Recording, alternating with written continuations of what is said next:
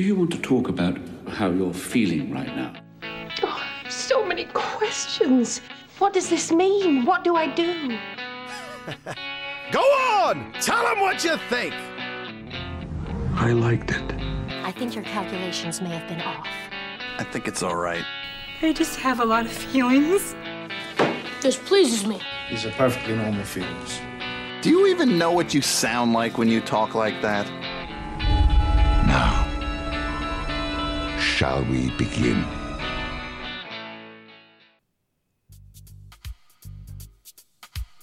Eat my shorts. What was that? Eat my shorts. You just bought yourself another download, mister. Oh, I'm crushed. You just bought yourself one more. Well, I'm free the Saturday after that. Beyond that, I'm gonna have to check my calendar. Good, because it's gonna be filled. We'll keep downloading. You want another one? Say the word. Just hit subscribe. Instead of watching good movies, you'll come here and you'll watch bad ones. Are you through? No. I'm doing the Podverse a favor. So? That's another one right there. I've got you for the rest of your natural listening life if you don't watch your step. You want another one? Yes. You got it. You got another download right there. That's another one, pal. Cut it out. You through? Not even close, bud. You got another one right there. You really think I give a shit? Another. You through? How many is that? That's 7. Now it's 8, and you stay out of it. Excuse me, sir. It's 7. Shut up, IndiePod. You're mine, Bender. For 2 months, I got you. What can I say? I'm thrilled. Oh yeah, I'm sure, Bender. I'm sure that's just what you want these people to think. You know something? If you spend a little more time listening to podcasts and a little less time trying to impress people, you might be better off. All right, that's it. I'm going to be recording right outside those doors. Next time I have to come in here, I'm cracking skulls. Don't you? Ladies and gentlemen, welcome to the Real Feels podcast, where every 2 weeks we bring you a different genre every single time with a different movie. And hey, it's Drew here. I'm a cliche white person, student. I'm Jack Bender, just edgy enough and just poor enough to set myself outside of this group. But you know what? Your clothes are not ratty. Don't you see the red bandana wrapped around my ankle? For what purpose? Your gang affiliation? I don't know. I'm Emilio Estevez. I'm a wrestler. Well, don't you fuck my chances of getting into college. Don't you do it. I got a big match Saturday. It's so big. The red bandana around my right ankle signifies my membership at the Gash Hounds. At the gang. Boom. Boom. Because sometimes I just keep them around. So Drew, what movie we got on the docket for today? We got 1985's The Breakfast Club, directed by John Hughes. Hey, hey, hey, hey! It is now 7:06. You have exactly 8 hours and 54 minutes to ponder the error of your ways. Any questions? Yeah. Does Barry Manilow know that you raid his wardrobe? A brain, a beauty, a jock, a rebel, and a recluse. Can't believe this is really happening to me. Before this day is over, they'll break the rules. Chicks cannot hold their smoke. That's what it is. Bare their souls. I'm a nymphomaniac. Are your parents aware of this? Take some chances. Being bad feels pretty good, huh? And touch each other in a way they never dreamed possible. Why'd you do that? Because I knew you wouldn't. The Breakfast Club. They only met once. I don't want to be alone anymore. You don't have to be. But it changed their lives forever. Man, I consider you guys my friends. I'm not wrong, am I? Universal Pictures presents Emilio Estevez, Paul Gleason, Anthony Michael Hall, Judd Nelson, Molly Ringwald, and Ali Sheedy in a John Hughes film. Why are you being so nice to me? Because you're letting me. The Breakfast Club.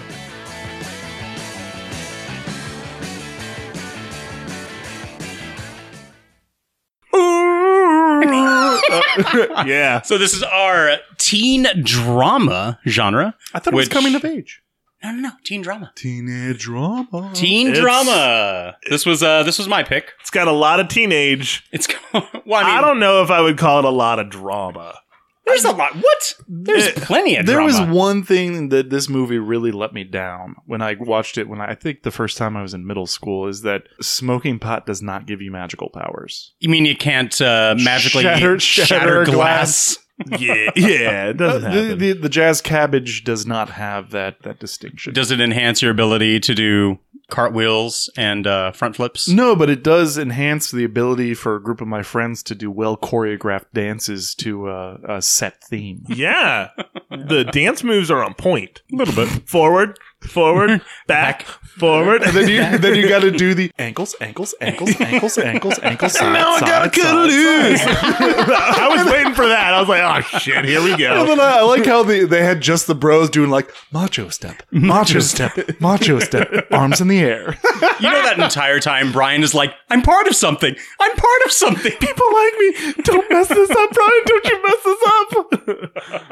I mean, it's a John Hughes classic. Right. So I do give it that respect. Right. But I do think that this movie may have, for the majority of us, sort of an expiration date. Like Ali Sheedy's character said, when you grow up, your heart dies. And me embracing the cynicism of middle age, this movie didn't resonate for me anymore like it did in my formative years. I'm guessing that my parents and their generation loved this movie. That this was like, they just went apeshit over. Like, they loved it. Because I'm in the same boat that Jack is. And maybe true. I don't know. I don't know if you're in the boat, if you're down below in the galley. Don't rock the boat, baby. Breakfast boat. So this did not hit close to home, because I didn't really identify with really any of the characters. They're all too over the top. And and this is what I think we will lightly touch on. The characters are all white. I know this sounds kind of weird, but it's a really nice school. No, I think it's a very actually important point to make. They got money. And even like the poor kids just kind of like, oh yeah, he walks to school, and it's so cold, and he's got 2 jackets, and yeah, you got 2 jackets. I've known poor kids that don't flare. have enough money for a guillotine in his locker. Yeah, he's got the requisite number of flare items required for his part. But Nathan, you're right. This movie is very whitewashed. I think when I first watched it, when I was in middle school and into high school, it's like you were able to cast angst vision along with the characters in this movie, and I think at some point you lose that ability, and you stop pissing and moaning as much. Like they're coming to that realization, but once you get through that realization, it's sort of like, come on, quit whining. Like, do your time. It's a Saturday. Yeah. Well, I mean, for most of them. For poor old Bender, it's the rest of his natural born life. Cracking skulls. But I mean, it is a thing where like Saturday detention or even Saturday work used to be a normal thing. Like I remember in high school, they don't have it anymore. I don't think. At least had Saturday school and right. There was Saturday. Really fuck up. Right. You had to mess up. I mean, when I was in high school, they had it. Where I work now, like they do not have Saturday school. Which they have ISS. Personally, we did away with ISS. What is going on? Right. They did away with ISS. Like, what's ISS? Your in-school suspension. Boom. Basically, ISS was like you got sent to a room.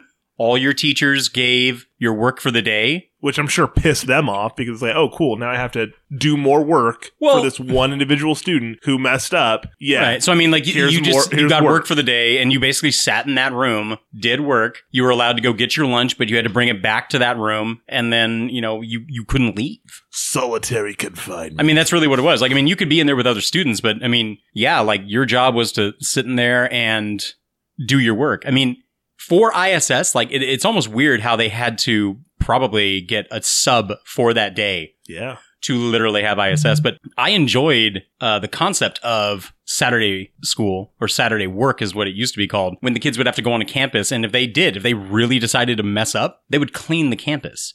Like, that was their punishment, to go around and like pick up the trash that wasn't picked up, earlier or later. Did they have to wear like orange vests? No. I mean, no. There's not a whole lot of cars striped like jumpsuits driving through the schools like at top speeds. It was kind of done away with, because if the kids couldn't do the Saturday work, I mean, they had to come back at another time, and I guess that was interfering with like family plans, so it was like cruel and unusual punishment. to make a kid pick up trash on the school, I don't see that as cruel and unusual punishment. The only time that I would agree that it was cruel and unusual punishment is when they were done cleaning things, but there were still some hours in the day. What they would do is they would give them like scraping tools, like putty knives, and they had to go on the ground and they had to get up like the petrified gum on the cement. So I mean, like it was like a pain in the ass to get some things done, but well, maybe you shouldn't be a pain in the ass. Did you guys ever have to do any sort of detentions? In school suspension. Yeah. I don't know if I ever did a Saturday. What was your crime? Jonathan Bechtel and I got into let me tell you son of a bitch, the Bechtel boys. Well, what happened? I got bigger. Jonathan and I got into a fight on the playground, and this was... Is that where you spent most of your days? Chilling on a pool, yeah. Shooting some b-ball, just outside of school. We got in a fight, and I remember like, oh man, here we go. I look back on those memories, those screenshots that I have just randomly saved in my brain, and some of the homework that I had was so last minute put together. That's why I was kind of like, I know how teachers are, just like, you stupid kid. Like, okay, yeah, here's some homework. I don't know, do math problems, like here. And so I remember doing these, equations and stuff, and I'm like, this is really early year stuff that I've already done. Cool. And so I finished it really quickly. And I remember being Brian, and this is the only moment I'm like, oh yeah, I kind of was like Brian at that moment, because I was this little smart kid that just finished all my homework and was playing with pens and, I'm a walrus. Boring. So I get what this movie is trying to do, show that this boring time in their life has all this like drama and chaos. Kind of comes off as boring. For me, it was for my two or my couple I'll give you a top three. It wasn't Saturday school. It was, you had to come in at like 5:30 in the morning. Oh my gosh. School. And you weren't allowed to read. You weren't allowed to read. You had to feed the cattle. Yeah, but you basically had to sit there and do homework or whatever. But they were both attributed to fuckery.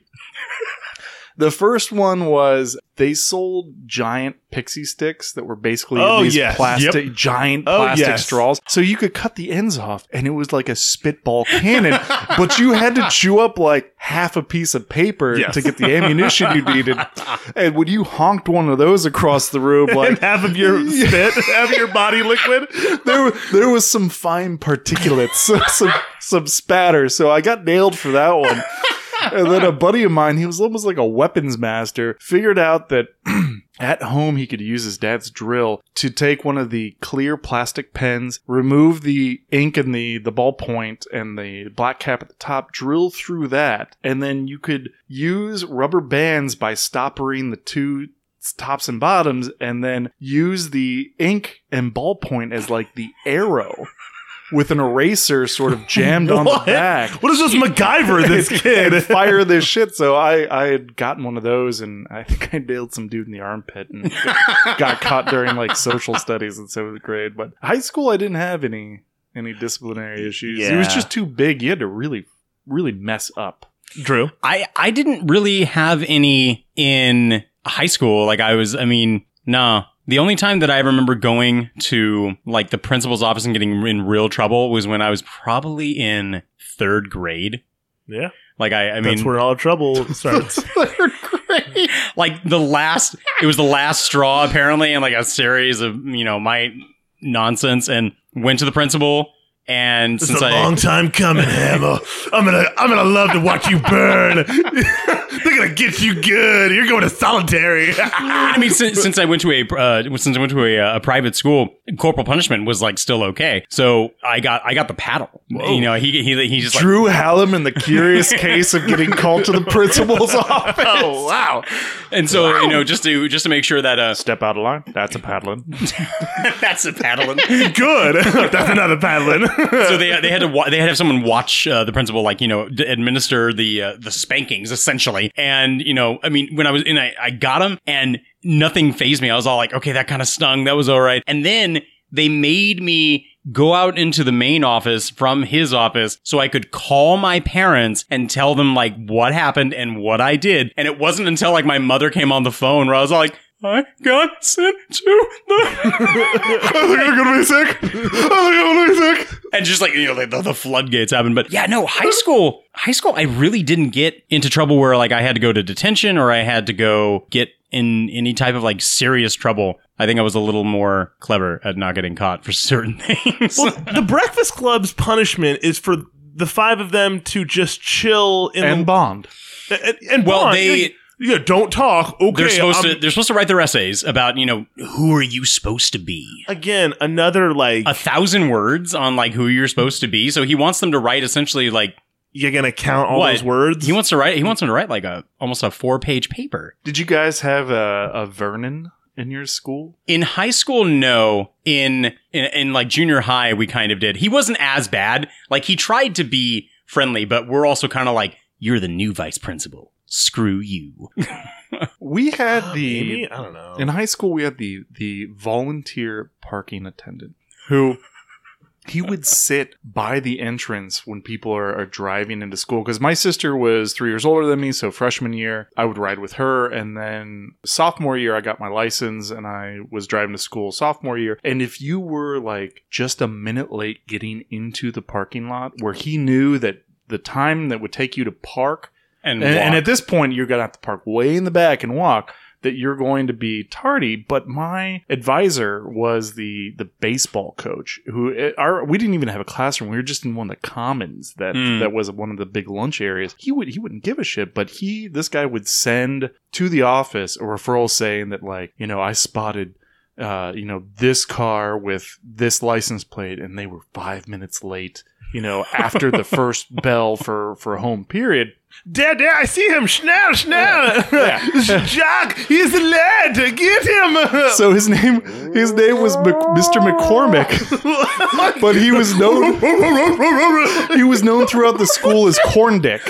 Corn Dick? And everyone's like, oh, watch out for Corn Dick, because juniors and seniors could leave campus and they could go out during lunch and just had to be back. But freshman and sophomore couldn't, but nobody really enforced that. Yeah. But except big old Mr. Corn Dick. He would stop you like a Soviet or a Nazi and be like, papers, please. With an iPad, just like, yes, Jack. An iPad would have been great. You'd have to show him your school ID that had like your year on it, and he'd report your ass. Fucking wow. Yeah. Wow. And then if they suspected that somebody was harboring jazz cabbage or alcohol in their car, they would call the police in, and then this guy would be like leading the goon squad through the parking lot. Like people are like looking through the classroom like, oh, they got the car. Oh, they're coming inside.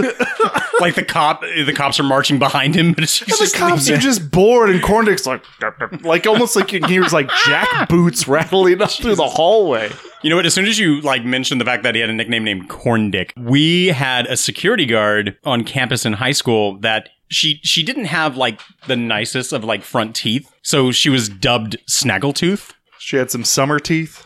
But what's crazy is like she was like a really diligent and good security guard, but she was so to the point that she was so diligent, like it was a pain to a lot of people. But I mean, she did her job, and so I mean, she was not a favorite. But if she bit into an apple and set it down and walked away, you would know it was her. Snaggletooth has been here. I suppose so. The tooth's around. I was always impressed. Be on your guard. Do not let him look at you. She will cast a spell on you. I was always impressed because when students would get into fights, like normally security will, try to separate the crowd and then try to get to the kids that are actually like going at it. Oh, she didn't give two shits. She got right in the middle of it. She got decked so hard one day that knocked her teeth straight? No. No, she was out cold. Oh. She was out cold. One of the kids, like, he was throwing a punch and she got the other kid out of the way and just... Did they use her front teeth to sharpen their pencils? Oh my God! You're terrible. When you grow up, your heart dies. Oh, Juicy Pete. So, the cast of this movie obviously is its stronger side. As 80s as could be. This is and this is their quintessential, they call them the Brat Pack, if I'm not mistaken. This is the Charlie Sheen and Robert Downey Jr. were not. Yes, of course, President. But this is the the group that we rule this time period in these movies. John Hughes as all hell, right? Yes. Some good, some not so good. The casting? Yeah. What do you guys think is the good, and what do you think is the not so good? Well, I mean, reading with Who some of shines, the... who doesn't? I mean, no. See, No. It's What's tough. weird? No. It is tough, and it is weird because, as I was telling Jack earlier, I think it's a very different perspective in how we view these movies. Like Jack is coming on it from a different perspective of growing up. I respect it. No, and you Just do. now, it you do. doesn't Right. resonate with me Right? No. anymore. I agree. And like for me, after not seeing it for probably like 20 years, it's very, very different for me because like I can see it from the perspective as a teacher. So because I see these naturally, I see these stereotypes, I see these archetypes like every single day. With the cast itself, even though, Ali Reedy does not, Sheedy? talk. Sheedy? Is it? Sheedy. Sheedy? Did I say Reedy? Sheedy. Yes, you did. Sorry. Sheedy. So the character of Allison, I think that she is very... Godspeed. I think she's very cookie cutter. And that's not like a bad thing. She's over the top. No, a little bit. And but that's also like to her damage, a sense, as to what she wants the attention for. Now, do you think modern females that are of her age that would look back and watch this movie, how they would feel after Ali Sheedy's character gets the makeover? Because I think that is a sort of a moment frozen in time where, like, look, we've made the ugly duckling pretty. That's a Whereas part now it's sort of like, that's the part I don't like. Be who you want to be. You don't want to shave your armpits. You don't have to shave your armpits. Don't change for the man, like, because as soon as like she like changes, that's when Emilio Estevez is like, right, and it was from 6 o'clock to midnight, and it was two different things. You had you had Claire, Molly Ringwald's character, saying like, you look a lot better with all that black shit not under your eyes, and she gives her the makeover. And as soon as she steps out, you have Andrew, Emilio Estevez, going, wow. Well, all the guys are like, oh, paper. Oh, look at her. Oh, she's not the basket. They got rid of the dandruff and everything. Oh, smell her. Oh. And it's sad. I do agree. Like, it is a sad sense where, like, I mean, now it's more like, oh my God, look at this, we found this crazy in the forest. We cleaned her up and now she's ready for market. It's not, it's a sad case where, like, this is the kind of, I guess, like, revelation that they're coming to, where it's like, oh, look what was under there the entire time. You've stopped brooding, you've stopped hating the world, you've stopped sitting there saying like, I hate my life, I hate my parents. He even says like, what do they do to you? He's like, they ignore me. Well, now you want attention? Now she's going to get attention, so how is she going to handle that? A basket case passed this way in the forest. She met someone she did not expect. Do you want to see what's in my bag? No. But I think that scene really does sort of date the time period. And for me, I think the best casting is Judd as Bender. Yeah. Because they originally were going to give it to John Cusack, which it would have been a different movie. And then they were also looking at Nick Cage, they couldn't afford him. Now, I would love to have seen it with Nick young Cage. Nick Cage? Oh, a young yeah. Nick Cage. Oh yeah. What was he doing before that? He was so this expensive. would have been really, really, really, really early. Because I think the earliest movie I remember Nick Cage in is Raising Arizona, and then Vampire's Kiss. But those were like, I think like 87, 88, 89. Yeah, I don't know why he would be so expensive that you can't get him, but you can get Molly Ringwald. Like Molly Ringwald never did anything for me. But she did it for a lot of other people. She was a token redhead for a that lot of like people. that guys were like, wow. And I redheads are very attractive. I but think that but this particular redhead is just too sort of like pouty and fawny. And but so here's the part. so Here's popular. where I will say that I think Molly, she's the best actor or actress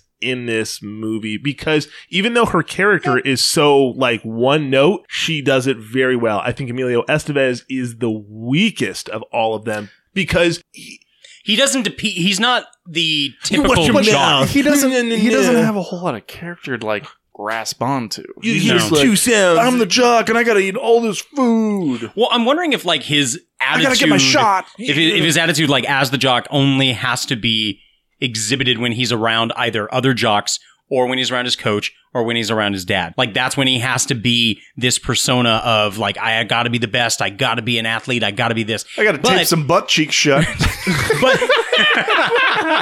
But when he's around the other people, like you're right, he's flat. Like it's a one note thing where you think he's gonna go for it, but then immediately it's just sucked back in.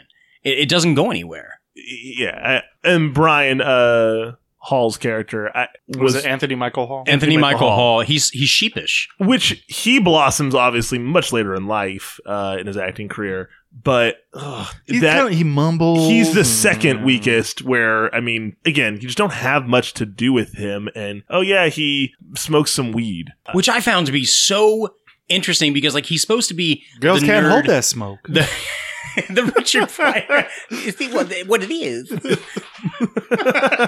But I mean, for him to be like the dweeb and the geek where he's supposed to be, doing his homework, he's even trying to say like, guys, we're supposed to be doing our work. That's really kind of what we should be doing here, blah, blah, blah. It's so, to me, out of character to in a sense where he does get up and he does go smoke weed. I understand how he's desperately trying to be part of the group. Like he's wanting to make an effort to impress them so much. Like when he, when he's telling Bender, like, no, I'm totally not a virgin. Like, silently motioning like Claire and I did it.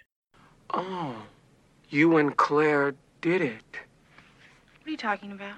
Nothing. Let's just drop it, okay? We'll talk about it later. No, drop what? What are you talking about? Well, Brian's trying to tell me that in addition to the number of girls in the Niagara Falls area, that presently you and he are riding the hobby horse. Oh, pig. No, I'm not. John said I was a cheery and I said I wasn't. That's it. That's all was said. Well, then what were you motioning to Claire for? I didn't appreciate this very much, Brian. He is lying. Oh, you weren't motioning to Claire? You know he's lying, right? Were you or were you not motioning to Claire? Yeah, but it was only because I didn't want to know I was a virgin, okay? Excuse me for being a virgin. I'm sorry. And then when he goes and smokes weed, why would you pick somebody in the same room? Obviously call out immediately. I mean, the first time he said like, no, she lives in Canada. I met her at Niagara Falls. You wouldn't know her. Bender kind of reminds me of what Cody would have been in high school. Yeah, that's 100%. I think so. I don't think Cody would have been as gallivanting through the rafters. No, I think Cody might. If Cody's back was better, I'm sure he would have done that. But I don't think Cody would have been as condescending. I think he would have been very. I mean, kind of goes against what I just said. I think it would have been as patronizing. Do you want another Saturday? Yes, surely. Are you going to be there? Well, I'm here. I do enjoy Bender's, kind of like fuck all the, everyone else. Like I'm going to do what I want kind of attitude where, I mean, he even says, well, why not these socialite clubs? His is a social club, a demented and like lonely one, but a social club to him. I mean, he does try to like bridge the gap between worlds for all of them. But then when it gets too close and personal, he's got to set the dynamite. Well, yeah, but I mean, he does belong to a bit of a club. The outcast kind of. Yeah, like, like the I don't give a damn about my reputation. Yeah, but it's like my dad abuses me. So like he wears that as like his, look at these cigar burns. And that's his sort of like nobody can. Boom! You've got to be pretty righteous to be in his crowd. Man. Yeah, you got some battle scars, man. I almost wanted the idea of saying like I'm an FBI agent, Brody. When Molly Ringwald is saying like blah blah blah, your friends, and he says like, don't you ever like talk about my friends. I thought she was just gonna come back and say like, what friends? Like what friends do you have? Like, no one ever sees you hang out with anybody. Yeah, but his emotion carries enough where she's like, ooh, I touched a nerve. Right. I mean, the same thing with Emilio Estevez saying when he reenacted his home life, and he's like, that's a lie. I think it's all fake. Yeah, and then he shows the scar burn, and she immediately says like, you shouldn't have said that.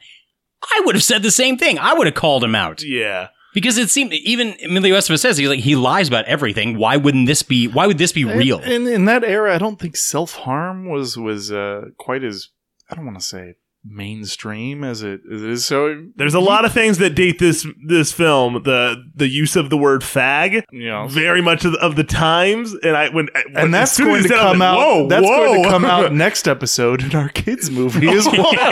Huzzah! We have very adult children in teen movies. And back then, I mean, you had things like Smear the Queer. You had these, of the times. Like, yeah, it doesn't mean anything crazy, but now things are a lot different. Right. I think if they remade or rebooted Breakfast Club, like they would be obligated to put in a gay kid. Probably an LGBTQ. Well, I think the aspect of like diversity would definitely be needed, and I think it would almost be I mean, not just needed, but expected. Well, and honestly, it would make for a way more entertaining film. It would, and you would have the not only or sexual orientation, you would have ethnic diversity. I think you would have you already have the not just culture, but gosh, what am I trying to say? Social status? Like social status, like the money involved for the families. I mean, you already have that there. I did one thing I liked, which is not many things, but how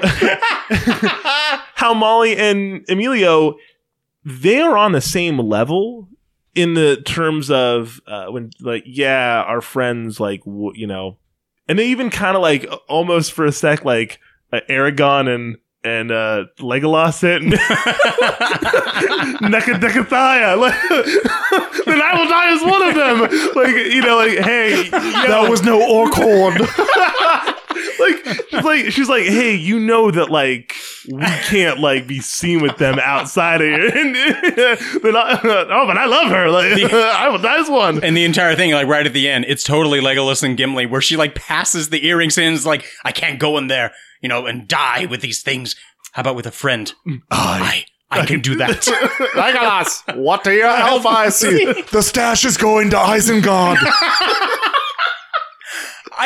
That was a great part, because you know that would have been probably one of the funniest moments. Where it's not like, you got marijuana? How can I? It's in Johnson's underwear. No, what if your stash was burning? Wait, what if your stash is burning? And that brings me to Paul Gleason, the actor that played Vernon. I think he plays a really standout role. Like, he plays the perfect asshole, but he doesn't realize that he's the asshole when he has his basement one-on-one beer session with the wise beyond his years custodian. He starts to after he leaves and he gives Bender 2 months worth beer. This is Figueroa Mountains, Lagerville. Bring it on down to Lagerville. It's an Italian style Pilsner. This was really good. I'm always impressed when Jack can actually find a beer that I don't mind, because I'm not a beer guy. I could slam these very easily. Right? It's got a bit of a sweetness. Pilsners are pretty, easy to go, but this is quite tasty. It's pretty good. Yeah. But when he gives him 2 months worth of detention, he he steps outside and he shuts the door. Beer. And he does stop and pause. Like, he's like, damn it. That was a bit too much. Like, I went too far. Which he doesn't regret later when he throws him in the janitor's closet, and he just threatens to kick his ass, essentially. Like, yeah, hit me. Which that was one of. He goes to dig up dirt on him. That's the last time, Bender. That's the last time you ever make me look bad in front of those kids. Do you hear me? I make $31,000 a year, and I've got a home, and I'm not about to throw it away on some punk like you.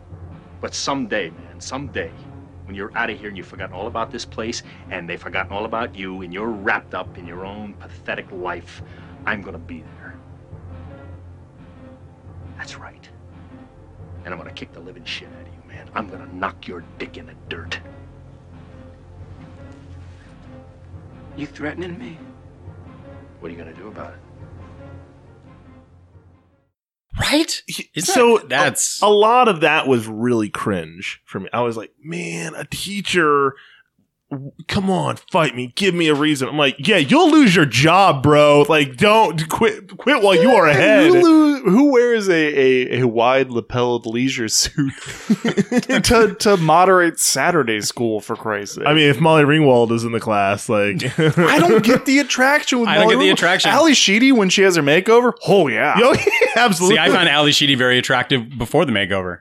Well, because she's very emo and goth. Maybe that was my. Are you the wolf looking for the outcast lad? Like, it's separated from the herd. You know what it is? Pounce. It's kind of like that. I think it's like that semi goth punk look that I used to be attracted to so much, but forever. I don't think you ever lose that. I had an attraction towards Avril Lavigne, which Levine. Why do I keep messing up names? Avril Lavigne, which honestly, she's still attractive. Once upon a time in Mexico, this movie. That was being a joke. I know he was. I stared at you. Either way, but no, I mean the cringe level of him looking up dirt to have on Bender, threatening him, saying come on, punch me, one punch.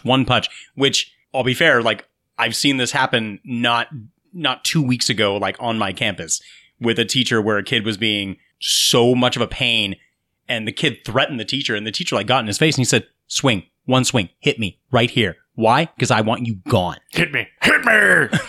And the flinch that Bender had. I guess I could see that where it's just like, haha, now your whole, but like, now your whole life is, well, now I don't even think you can get it. You can't get expelled now. Oh, yeah, you can. Yeah, but unless you're like literally a terrorist, like saying like, I got a bomb. Like, no. I can tell you right now, you can get expelled. For getting hit? I could not imagine. For like hitting a teacher? Yes. But I could not imagine, and looking back, I've witnessed it happen, but I could not imagine having such ill control over your own emotions that you would allow yourself to get so worked up to threaten a kid? Yeah. No. As the kid, to just try to bait and get in the teacher's face and be disrespectful. I never really got that. It's a little bit of a power trip, I'm sure, but then again, you understand, like, this isn't like our generation of like, teenagers and high schoolers. Like, there is a level of audacity that they're getting to where they think that they are on like our level and maybe even above, and they're untouchable, and they're not. Right? They do, and they're not. I mean, right now, like, even in our, current, high school district here, or at least at my school, if a kid's going to get in trouble and like sent to the dean's office, like, it's not an immediate suspension. Like, kids get suspended, quite a bit, but they do something where they go to an interventionist and they have to like write out their feelings about the situation, how they feel about it now. And I mean, like, one kid had to write about it and like give me the paper because it happened in my classroom. He's like, here, I'm supposed to give you this. And I was like, you don't even care. Like, you're just being forced to do it. That sounds like a good name for a fantasy, like almost like a Dresden Files TV show, The Interventionist. Coming up on The Interventionist. She did what? No!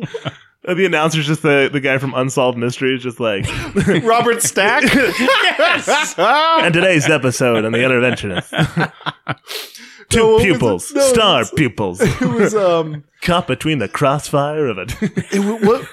What show was number one? Did he host? It was like Truth Back. Wasn't it? Was it Ripley's Believe It or Not? No. Was it Unsolved Mysteries? No. It was like Fact or Fiction. I think it might have been Fact or Fiction. But Believe It or Not, no, that's Ripley's. Yeah, that's what am I doing? Sorry. You're on my level. It's okay. It's all right. Yeah, we're gonna smoke some jazz cabbage and we're gonna do a dance choreography for you now. So enjoy that and scream glass to shatter. The one thing that John Hughes says he would leave out of the movie is the shattering glass. It's the one thing he regrets in the movie itself as a whole. That's the one thing? But a group of kids smoking doobs in the goddamn library. He's not going to smell that the next time he walks across the hall? Well, I think he was downstairs having late morning beers at that point with the even downstairs across the hall, because he comes back in and he takes Bender out, and I mean, hell, Emilio Estevez up in the foreign language room, that is just like hotboxing the entire thing. It's like a fog cloud in there. There's structural damage left over from Bender. Shattered glass and the shattered glass and the torn books. Falling from the. Remember when he? When he went through the ceiling tiles? Yeah. That's just like the janitor's not going to come in and be like, I have to report this. That these 5 kids were left unattended, and now there's structural damage that the city's not going to pay for this. Vernon goes back into the janitor's closet and he doesn't realize that things are stacked up for an escape route. I mean, it's very Ocean's 11. Right, but I mean, people are not paying attention. People are not paying attention to what they should be. That's a trigger word for Jack, by the way. Everyone on Twitter, Ocean's 11. That's his trigger word. That's what gets him. He loves it. There's so many stars. Oh, that's so clever. You won't let me deal the cards. Might as well call it White Jack. The best of them all. I love. What's the other movie with Will Smith that you absolutely love? After Earth? No. The one where he's a con man. Oh, Focus.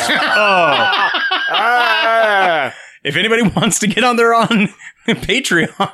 Yeah, folks. Well, or it's my last episode. Probably would have. I'm just kidding. Probably one of Drew's favorite Not movies, kidding. Hitch. You like that movie, don't you? It's got Kevin James. It's got Kevin James. You love Kevin James. It's got the Blart. You're supposed to go 10. There's an underdog. 90-10. Here's the thing. I do. I like Hitch Hold to on, an hold on. extent. There we go. Wait, we need more of it. Screw both of you. I'm not an overly big fan of Hitch. I don't enjoy Will Smith in the role.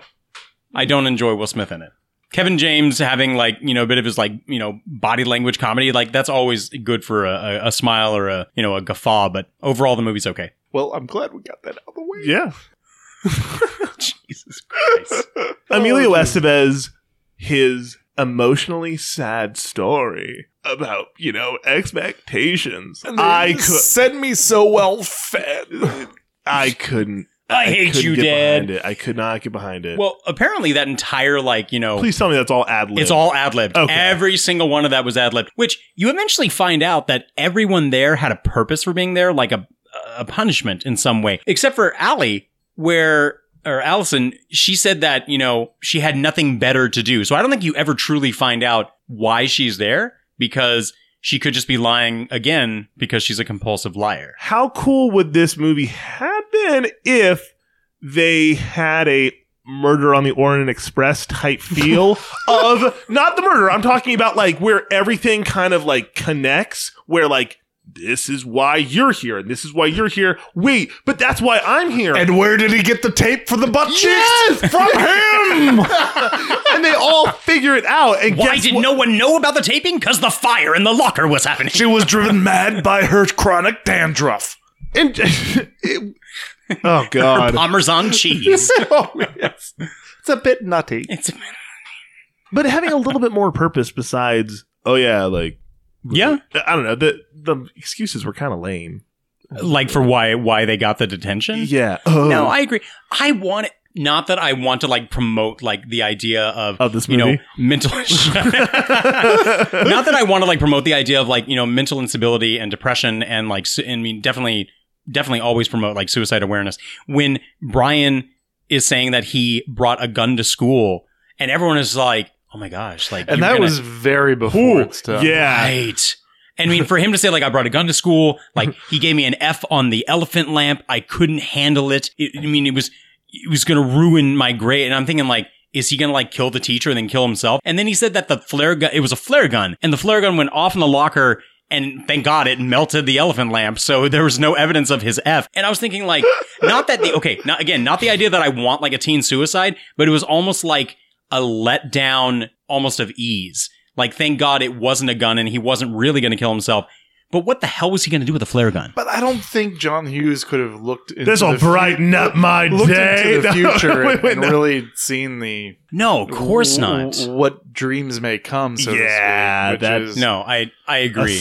If it were definitely remade today, you would probably have someone maybe bring in the idea of a real gun, like he was going to take revenge. I think that would definitely maybe How edgy would that be? I think it'd be not even edgy. I think it'd be honest. Well, I think it'd be very honest for today. Honest, but I mean that the audience can choose right then and there to either accept this character or then vilify this character as yeah, you are the problem with society, or just having almost a poster child of someone to hate. Yeah, and because so much of this is happening. Ooh.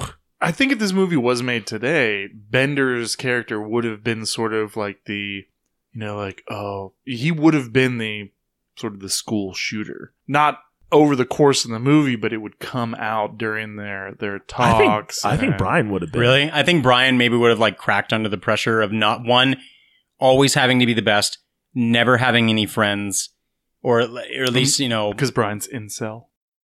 You guys never heard that? No. Incel? It's unintentionally celibate.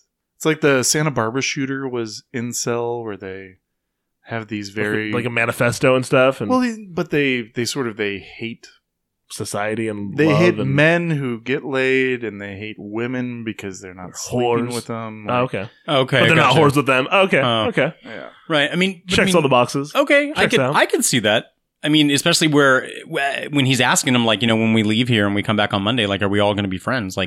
Will you even say hi to me in the hall? I love that they're no. Well, I mean, I think that's honest, though. No, it's very honest. And I think it's even brutally so, to the point where, it's his worst fear. This is probably the greatest moment of bonding that he has had. And this is the one thing that I do really like about the movie is that it's taking the stereotypical roles and cliches and archetypes that different kids are going to associate with and identify in their teens in high school. Because high school is like truly important. The movie itself casts aside all of those archetypes and just shows everybody like, wow, holy shit, like we're all human.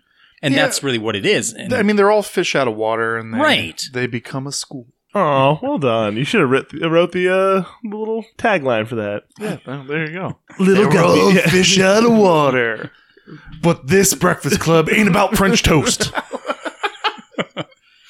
There Locks and bait. No, I don't. There were supposedly like scenes with the janitor, more of them, that there, rumor has it that there is an actual director's cut that is like 2.5 hours long. Oh, wow. Let's Where dig there's up like that so many gold mine.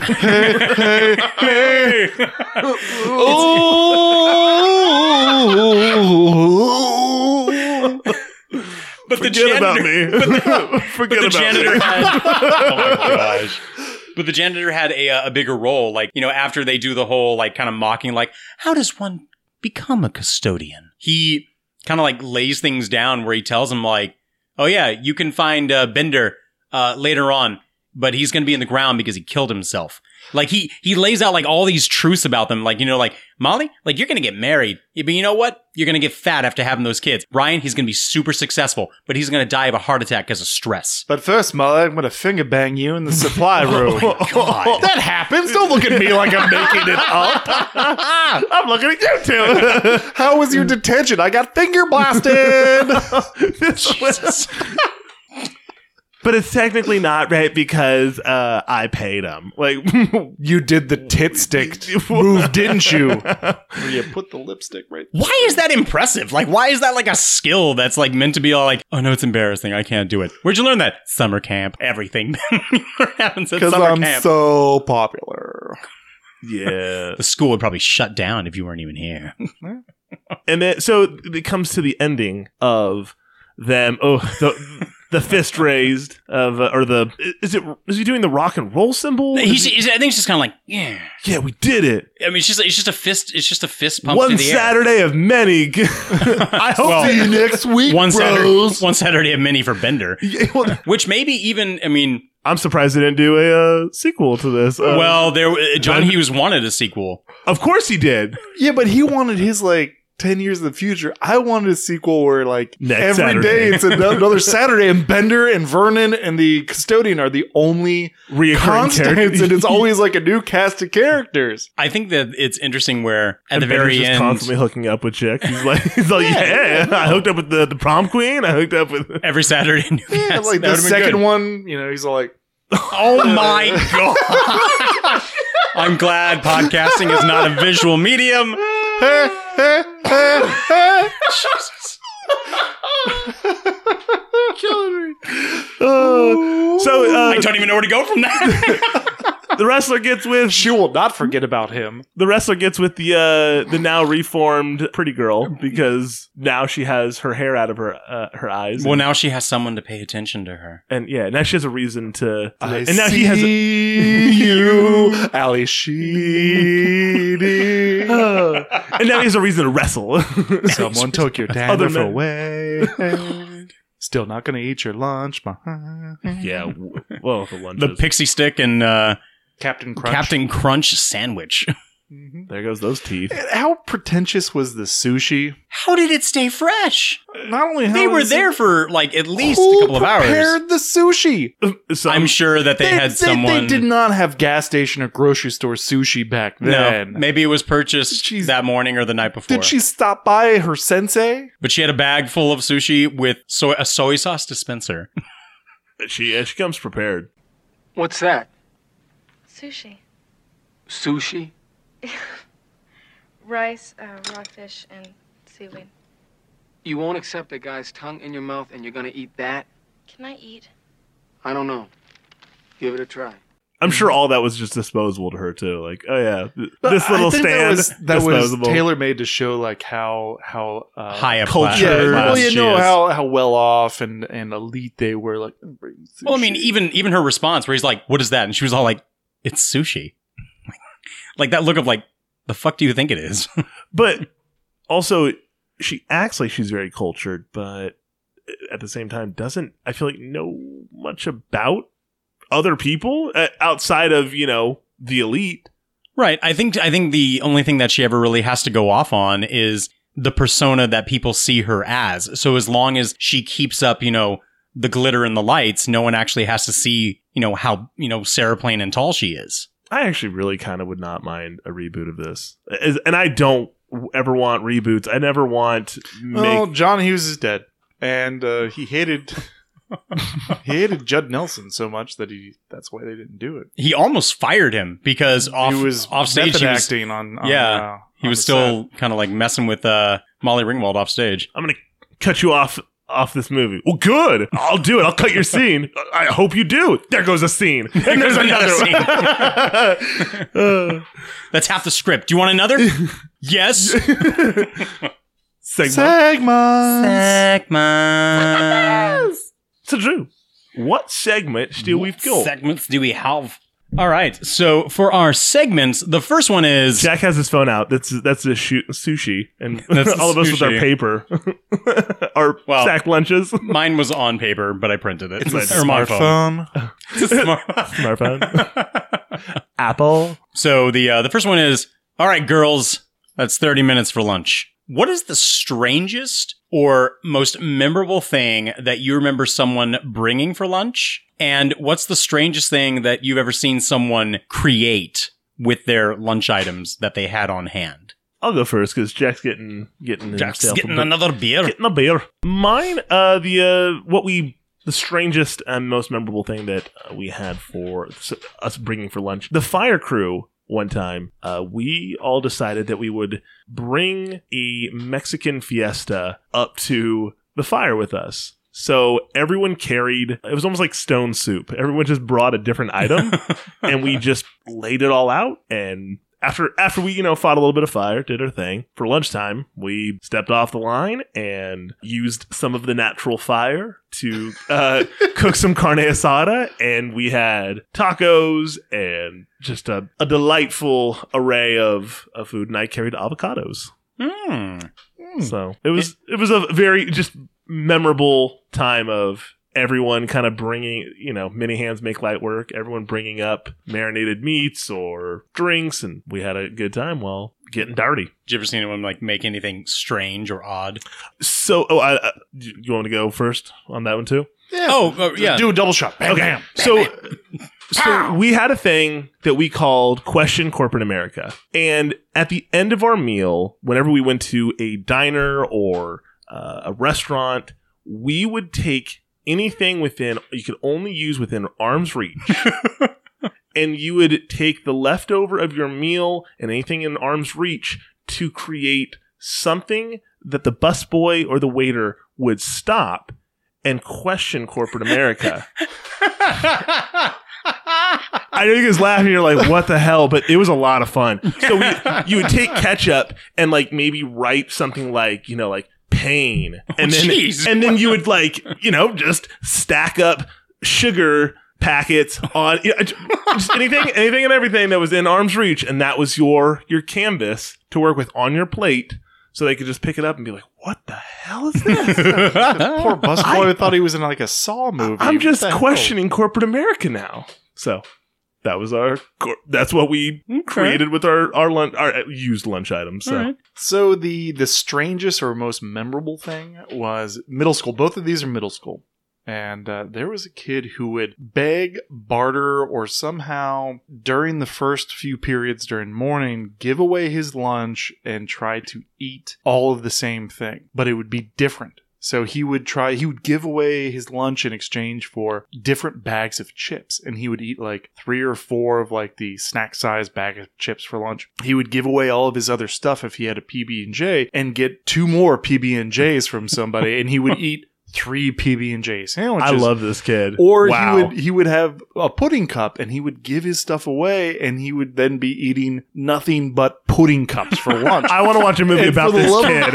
And for the love of God, I can't remember his name, but I always remember him saying that once he had a taste or a texture, he didn't want to swap it out. And I want to know where in life he is now. And if he still has the same weird food focus where Watch, he's like a food critic or or like taste what was tester. his home life like? We're having stew and mashed potatoes. Okay, and he has like 3 bowls of mashed potatoes. Or like he picks all the carrots out of the stew. Like, where is this kid going? The strangest creation was me. Ooh. So 7th and 8th grade middle school, the school had a deal with a local Taco Bell, and it's not a menu item that's offered anymore. I think you can only get it at like certain independent franchise stores. It was a chili cheese burrito. Yes. Also known as a chilito, which I think I've spoken about this before. And it wasn't until I moved to California that I learned that chilito is a euphemism for something much different. It's some form of Elvish. But they would have chili cheese burritos and they were like $1. But they would be like an hour old because they'd make them in the store and they'd bring them in like an insulated container. So by the time you got them, they'd be like sweaty, and the way they packed them and brought them over, all the cheese would have congealed down to one end. So if you tried to go at the burrito from the cheese end, you'd just be covered in chili. So you'd have to eat the chili part first, and I would buy maybe 2 or 3, and I would save the congealed cheese ends until I had 2 or 3 congealed cheese ends that I would sort of form into a puck, and I had saved my taco sauce for, and that was like my delicacy. Where I would just eat these congealed balls of cheese wrapped in sweaty tortilla with fire sauce and just being like wrapped just pleasure eating this. It is a miracle that I didn't spend my formative years on the toilet constipated. And this also feeds that if I'm going to splurge on fast food, it's Taco Bell. It's Taco Bell. To this day. I just picture Jack as the Timon of the school. And it's like, oh, the little green ones. Like, Cholito the little cheese ones. The congealed cheese is the congealed cheese is particular nice. Congealed cheese. Salt and pork. Yeah. True.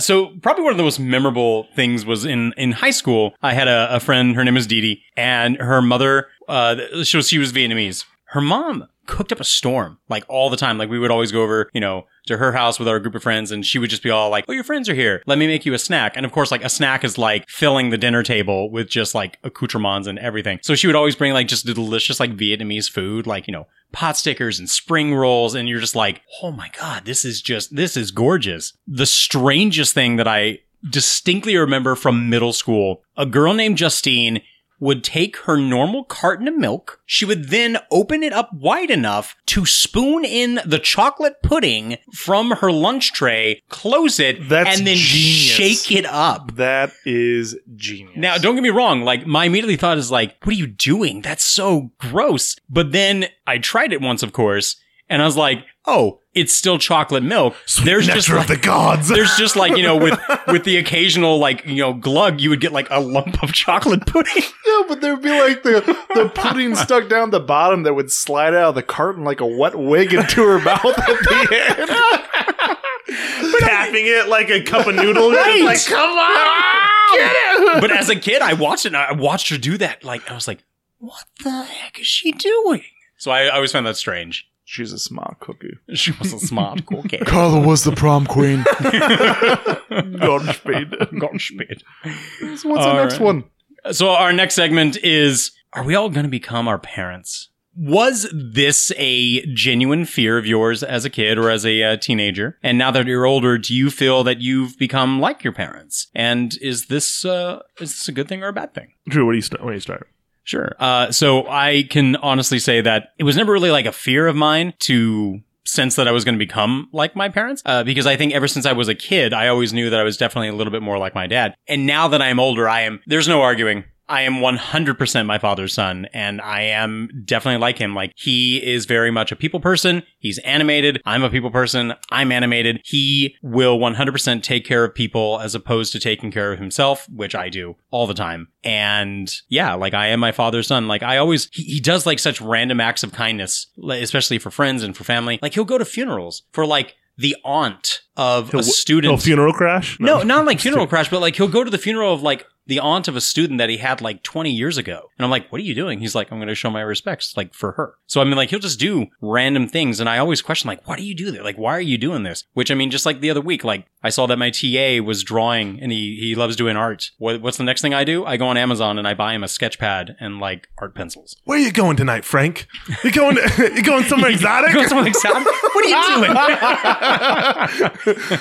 That's really cool, though. Yeah. So, I mean, I don't think it's a bad thing. I think it can definitely take over some parts where maybe it should be held back. Like me taking care and looking after people more than myself. I think I should reel that back a little and take, a little more care of myself. But yeah, it's not a bad thing. Good to recognize I don't regret that at all. So there's a running joke in my family. And we used to make fun of my mother for this because she always had perfect recall of what was in the pantry. So she'd be making dinner and she'd realize that we needed some sort of veg, or she'd be making grilled cheese and she'd say, oh, well, I'll do, a tomato soup. And she'd like, oh, go grab it, or she'd grab it out. And the tomato soup or the can of green beans or whatever would be like 3 years expired.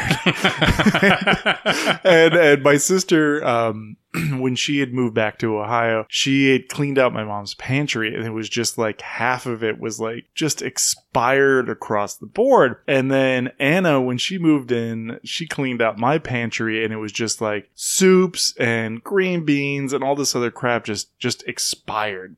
And then my sister sent a text message picture to the group text that I have with my mom and my sister. And it was just my sister's hand curled around a green giant thing of green beans that expired in 2016 going, I've become one of you.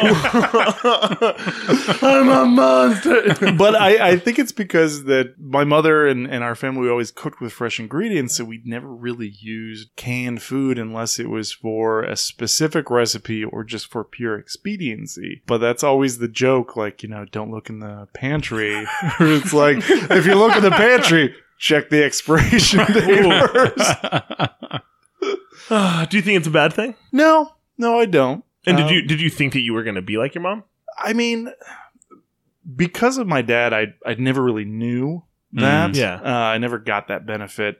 But I see a lot of myself in my mom, and I think my sister does too. It's okay. I never had any fear about that. Right. But I think, I always had a very good relationship with my mom. So that was never sort of like, oh, I hope we don't turn out like her. I'm happy whatever traits I share with her. It really does make me happy. I just realized if the three of us were a Breakfast Club, we would be the most boring movie. People would be like, so you guys are all three like the same. Like, there's nothing. I don't know. One of us would have dice in the backpack. We'd be playing like a scrap game of D&D. Someone would have 12 magic cards, and we'd somehow try and make it into a game. So our Breakfast Club would just be titled LFG. Yeah, that's all looking for group. Obviously, I think very highly of my parents, and I grew up when I was in like middle school and stuff. I was super embarrassed to be around them. Like I wouldn't walk on the same side of the mall. Like walkway, I was like, no, please walk over there. I don't want someone to see me with you. And now it's just they're awesome, and I'm so great. I now know what I have. I have two parents that love and care for me and would just support me, are goofy with me, I can relate to, I can talk to, and have always been exactly what I needed, even when I didn't know that's what I needed. And so I take up a lot after my dad, as you guys probably saw from the wedding, his speech. That's something that I would do for my boys. I would not I wasn't embarrassed. I absolutely relished it. I loved it. I was like, keep going. I like this.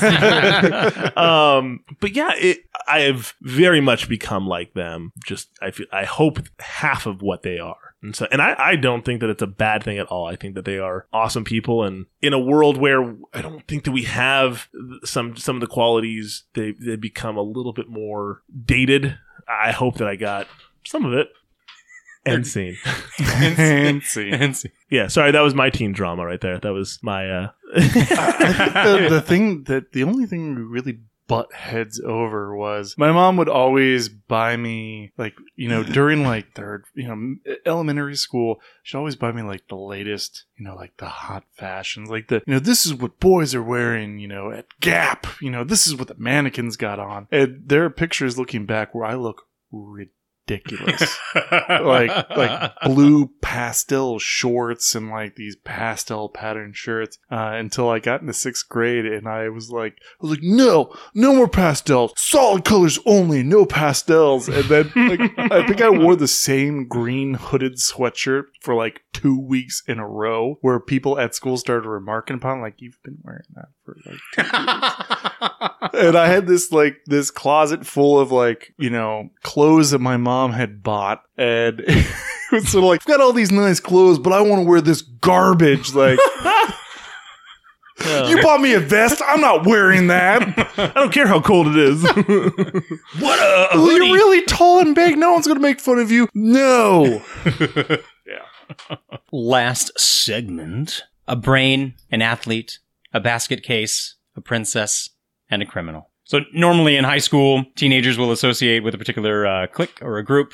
What was yours? I was very much, I don't give a damn. No, I was the pop punk emo group that dabbled obviously very heavily in the geek squad of D&D and stuff. Slightly in agriculture, but ag kids were most of the time very into baseball and like sports. And that was kind of their outlet of like, yeah, like I'm a farmer, you know, but I like to play baseball. That's I got 2 first today. And I got a steer that I got to go wash after, you know, practice. So I didn't fall necessarily into that category, but music was my passion. I loved playing music, loved going to shows. So that was, as related to the 5, I guess I would call myself the basket case. Green Day, basket case, get it? No? Okay, anyways.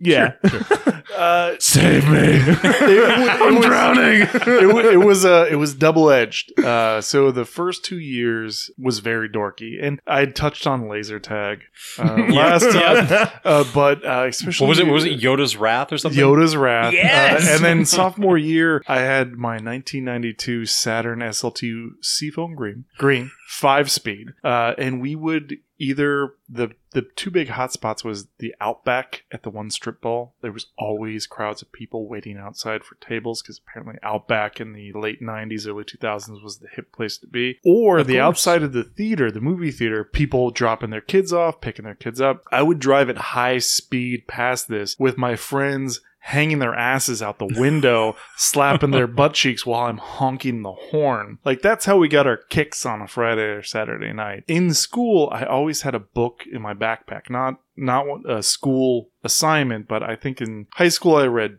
Dune and Lord of the Rings, and I started Robert Jordan's Wheel of Time, and I started George R.R. Martin's Game of Thrones. So if there was that 5 or 10 minutes at the end of class, instead of playing grab ass with my friends, I would pop that open and read that, or one of the Star Wars Expanded Galaxy books.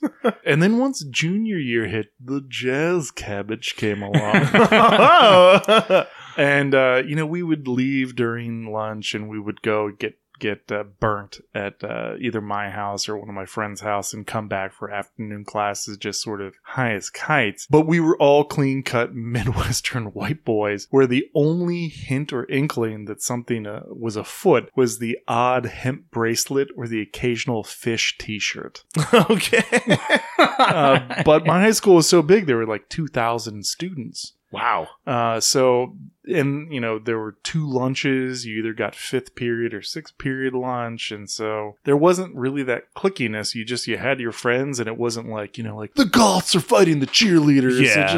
It wasn't like that. Yeah. Real quick before you go, when you reminded us of your laser tag experience, I had a small little Red team go! Red team go! A little scene play out in my head where one of your buddies goes, "You did this, Jack! You killed us! You led us over here!" And then you just going, "How much more sacrifice? How much more blood?" And then running out and shooting with your laser gun. Little Poseidon Adventure of Jack and laser tag. I always had the one of the end scenes from Platoon when Charlie Sheen's taking off the helicopter. The one guy's got like his bayonet out and he crosses his M16 across the chest. He's like, oh! It's like when your one buddy had run out of laser tag money and his parents are picking him up and you're all about to file back into the room to suit up for another game. Like, I will remember you. We were brothers. Go ahead, Drew. Sorry. I mean, so for me in high school, especially, I would definitely say kind of sprouting towards the end of sophomore year. Like I was very much like a social butterfly. Like, I mean, I would just kind of peruse around because for me, it was just all like, hey, it's friends. Like, it doesn't matter like who or what you belong to. Like, I have friends. I'm going to go say hi to my friends. I'm going to hang out. Like, and I would kind of like during lunch, I would just like hop between groups and just go say hi. But, I mean, in the end, when it kind of came down to like who I would kind of call my own, it would definitely be the gamers and the drama kids, which even like to this day, I would still say that gamers and people in theater are probably some of the most accepting of anyone, really. So I don't know. I find it very comforting. It's become so much more mainstream. Very much so. I remember when you kept that behind lock and key. I remember hearing about one of my nephews telling me about one of the more jock type kids telling me, oh yeah, you didn't know how to tame a horse in Minecraft. I'm like, why would the jock want to know how to tame a horse in Minecraft? I don't know, because we play. You play with him? Like, yeah. What? He doesn't beat you up? Like, what is going on? What world am I where a jock is like, hey man, so how do I make the villagers breed? Like asking gaming questions, but now they're like, hey man, let's play some Call of Duty, let's play Madden, and it's all good. Yeah. Theater maybe not as in, except it's like, hey, do you guys do Hamilton? Maybe. So yeah. So Drew, this was your movie. What would you rate it? Honestly, I would probably give this movie a strong 4 out of 5. Truly. Like I would. I mean, I think that is Nathan? I think it's an honest, yeah. If I was Bender and I amassed a plethora of Saturday detentions. A plethora, guapo? Out of the many... What is a plethora? We'll say out of 15, I would show up for the one that I just showed up for, and I met Molly Ringwald, and we kissed. And I would show up for one more Saturday to see if she maybe had to come back, and then I would not come back. So 2 out of 15. 2 out of 15? Yeah. I was not a fan of this movie. The second watch was quite the struggle. Maybe because it was just, I knew that nothing was going to like come out of the shadows. Nothing was going to blow my mind. It was just it's a very straightforward movie. I give it the respect I hope that I feel that it deserves of it being a very, very iconic movie to people that have never even watched it, know about it. And they're like, oh yeah, Breakfast Club. Blah. Yeah. It's totally, raise fist. Okay.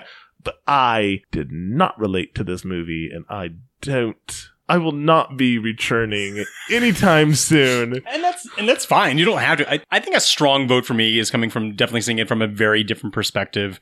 Like as an educator, like I said, like I see these things day in and day out. So I think that may be like a stronger vote for me. I would give this movie half of the full ruckus. Okay. Because there was a ruckus out there, but I'm only going to give it half. If you talked to me 20 years ago, be like, oh yeah, I really identify with like the plight of these middle-class high school kids. Now it's sort of like, sort of, except for Bender, sort of get over yourself, eat your sushi, get some Pert Plus. And that was good. I used Pert Plus when I was a child. I loved it. And maybe don't. I loved it. Maybe don't tape people's butt cheeks together and humiliation. But as somebody in their middle age, it just doesn't resonate with me anymore. But it did at one time, and I do recognize that. So it's half of a full ruckus. Drew, where can people find us on the social medias and the interwebs? Well, people can always find us on Twitter at RealFeelsPod. You can also find us on Facebook and Instagram for Real Feels Podcast. You can always send us an email at realfeelspodcast@gmail.com. But more importantly, you guys can go out there, give us a 5-star review on Apple Podcast, even on, Podbean. You can find us really on any podcatcher out there. But more important than the reviews, guys, we got ourselves a Patreon, and we don't want you to forget about that. I think the 5 stars are pretty important. Yeah. The 5 stars, are important. Have you ever given another podcast 5 stars? Drew says you gave them 5 stars. I did not. But our Patreon exclusive for Breakfast Club is called Basement Beers. During the middle of the movie... I like this already. I'm signing up. During the middle of the movie, when the principal is trying to dig up dirt on the detention students, he ends up having beers with the janitor. If you work an offbeat job during abnormal hours that leave you alone, for $200 a month, I'll bring over a 6-pack of your choice and shoot the shit with you. For an extra $50, and this is a shout back to the last episode, we'll throw in Drew dressed in his prison guard costume to come in and tell you to knock it off and get back to work. Oh, the callbacks are real.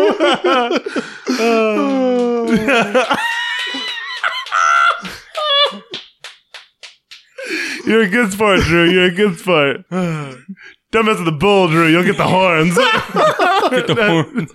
I'm just going to show up one day at your house, Nathan. right There's a man in the bushes. Right as you're taking a shower, and I'll be in the uniform, and I'm making sure that you're drinking your Nathan shower water. It's always at the end. No. You gotta be standing by the water main and time it so when Nathan hits the shower and it starts to drain, that's when you cut the water off. But So there's he no reaches dribble. down for a shower sip, and it's like a... No, there was time. There was time. We're all the time of the world. I have it. This was my superstition. Honey Nathan, how was your day today? It was terrible. It started off, I got no shower water this morning. Oh.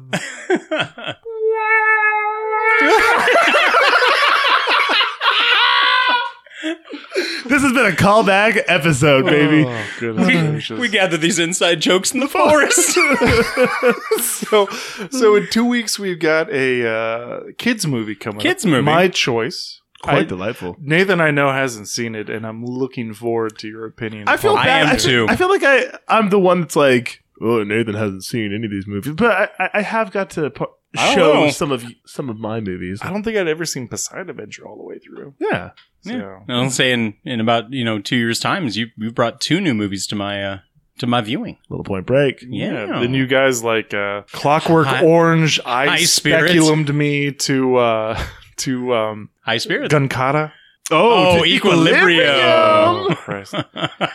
Yeah. Equilibrium 2. And I will not have you slander Steve Gutenberg's good name in High Spirits, especially with Jennifer Tilly. Oh, Jack. Never slander Steve Gutenberg. What's your name? Happened to be Don't you know? Oh, shite Hux McGoldrick. Brother Tony. Oh, makes my skin crawl. Ladies and gentlemen, if you're ever feeling frisky, I implore you, go back, listen to some of our episodes. We've had a lot of fun over the years, and You'll understand why we're laughing so hard. yeah, catch up on all these inside jokes. And if you have inside jokes with us or would like to make inside jokes, reach us on Twitter, on our email, Facebook, anywhere and everywhere. I am at NatoRar on Twitter. I am just Real Feels, GIUST Real Feels. And I run the actual Twitter for the podcast. So if you're ever talking to anybody on the Real Feels Twitter, that's me. And if the Real Feels Twitter ever says what movie they're watching, those are Drew's picks. I've stopped doing those that. Those are not our picks. I've stopped doing that. Paul Blart 4. Electric Bangalore. Oh, Christ. Don't you? Yeah. So, in 2 weeks' time, kids movie. And yeah, thanks for joining us for our teen drama genre. And we'll all catch you at the next time for detention. You're the realist. And the feelist. And if I come back in here, I'm cracking skulls! Making it happen. Things are clear and black and white. The living color tends to dull our sight like dynamite.